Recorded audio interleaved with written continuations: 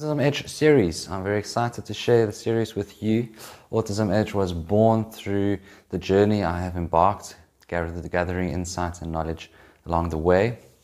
And I would love to share what I have learned in the last 6 years with you. And today we are going to talk about mercury and mercury toxicity. So this week we are discussing a very important aspect of autism, and that's mercury. What a subject. So mercury is known as to be a very harmful to the body and creates brain damage in children. So why do we, as parents, need to know about mercury? So some theory for you. We are exposed to mercury in different ways and forms. There are 3 different types of mercury. And the types are elemental, inorganic, and organic mercury. So elemental mercury is the most common form. It is a metallic silver liquid that is processed from an ore called cinnabar, and it readily breaks into droplets and easily vaporizes at room temperature into an odorless, colorless vapor that can easily be inhaled without you realizing it. So the risk of this type of mercury is that it easily crosses over into your blood-brain and placental barriers and can enter breast milk. It is a dangerous neurotoxin that impacts the central nervous system, and some of the neurological effects are tremors, mood swings, irritability, excessive shyness, insomnia, loss of coordination, and slurred speech. Inorganic mercury can enter the blood through mouth and skin from products such as disinfectants, so what you use in your house, and fungicides. So inorganic mercury compounds are frequently found in school science labs, so that's where you can find them, and the risk of inorganic mercury is the least toxic of the 3 forms of mercury. It can damage the GI tract, which we already know is very important in autism, and with their health, so as well as the kidneys and nervous system. High exposures can lead to skin rashes, mood swings, memory loss, mental disturbance, and muscle weakness. Organic mercury is most commonly found in the environment, so around us. It is converted from its inorganic form by a biological bacterial process. Okay, so it is bioaccumulates in the environment and is most commonly found in fish. So oral ingestion of fish is the most common route of exposure of mercury to humans. The risk involved is that it crosses the barrier again, like we mentioned, from the blood-brain and placental barriers, which can damage the central nervous system and causes birth defects, neurological problems, and developmental delays. Fetuses are the most vulnerable to methylmercury toxics effects because studies have shown that cord blood levels are twice as concentrated as maternal blood levels for mercury. Chronic exposure to methylmercury can cause an impairment in vision, in sight, in speech, walking, hearing, and lack of coordination from your gross and your fine motor. So why do you as parent need to know about mercury? And mercury in children with autism can cause certain characteristics that we see as abnormalities. Arms flapping, speech development delays, poor or no eye contact, oversensitivity, issues to sound and touch, as well as low muscle tone and sleep disorders. These are only a few examples, but the similarities between mercury poisoning and autism cannot be seen as not important. High levels of metals in autistic children are found and can be detoxified through the right diet. Children with autism is more prone to neurological damage due to mercury, and mercury clings to the brain and tissue and can be difficult to test for. So as children with autism struggle to detoxify, it is hard for them to excrete metals through different systems like urine, hair, and sweat, like most of us. Mercury can also decrease immune function, so they can become more sick easily. So thimerosal inhibits DPP4, an enzyme that is needed in the breakdown of gluten and casein, which also influence T cells or microbes, a binding protein for purine and an enzyme which is important for energy release and control. Low DPP4 results in unbalance in amino acids, therefore makes a detox difficult. So how can this diet increase the levels of mercury in a body? A high consumption of seafoods like fish, salmon are in the low ranges of containing mercury, where shark and tailfish or tilefish with very high levels of mercury. Air is also a source of how mercury can end up in your system.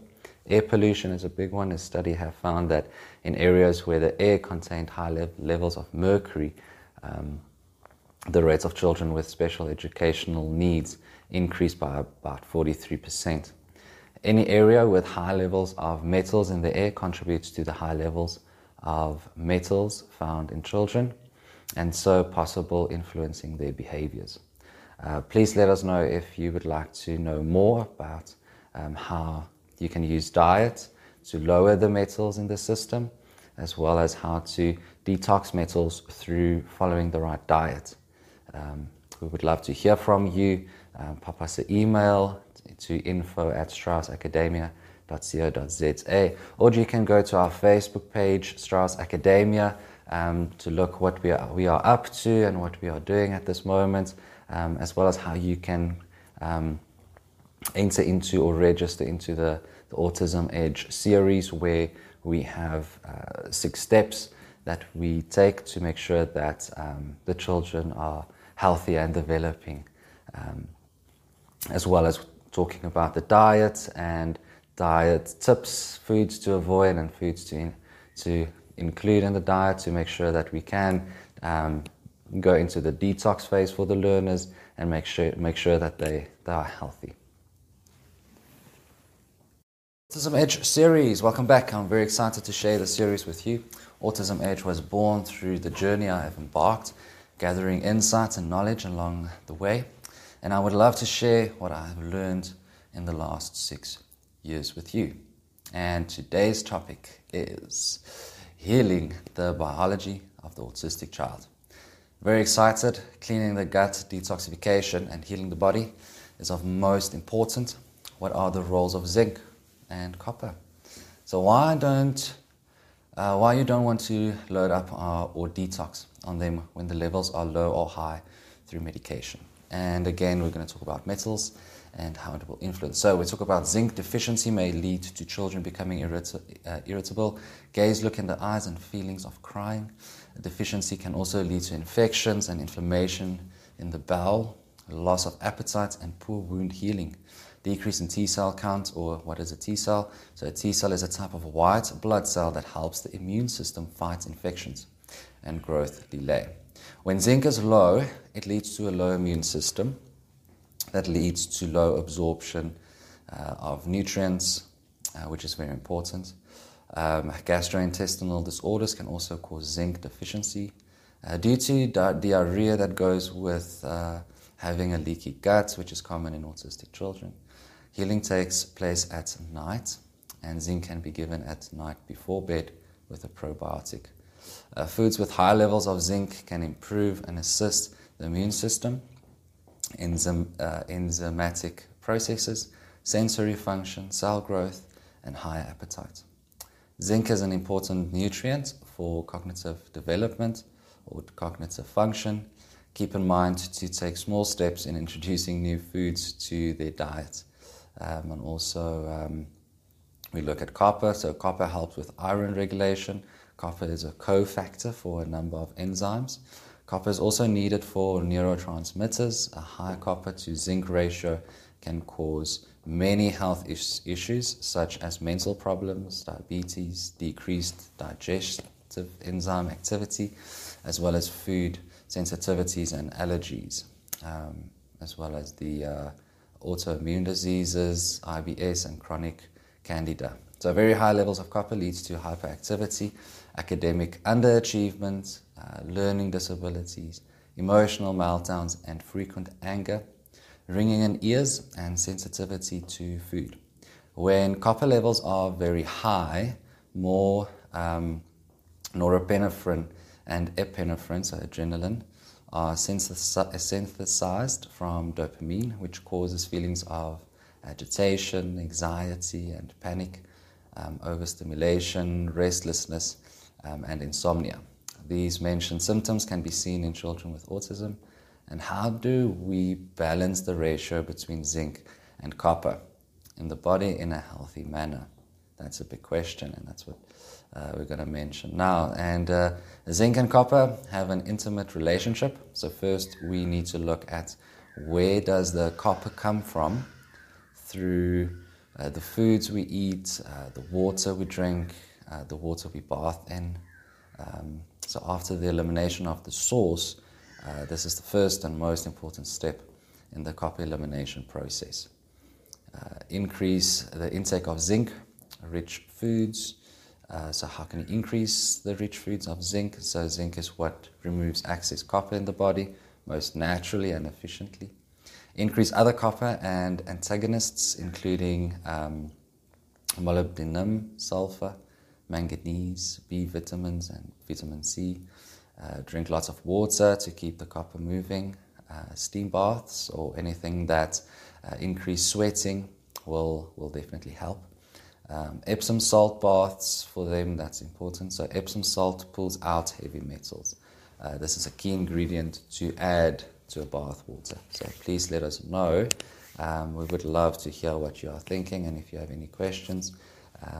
If you have a question on why Epsom salt is so important, how we can use diet to remove metals or to help them to detox metals through a certain diet.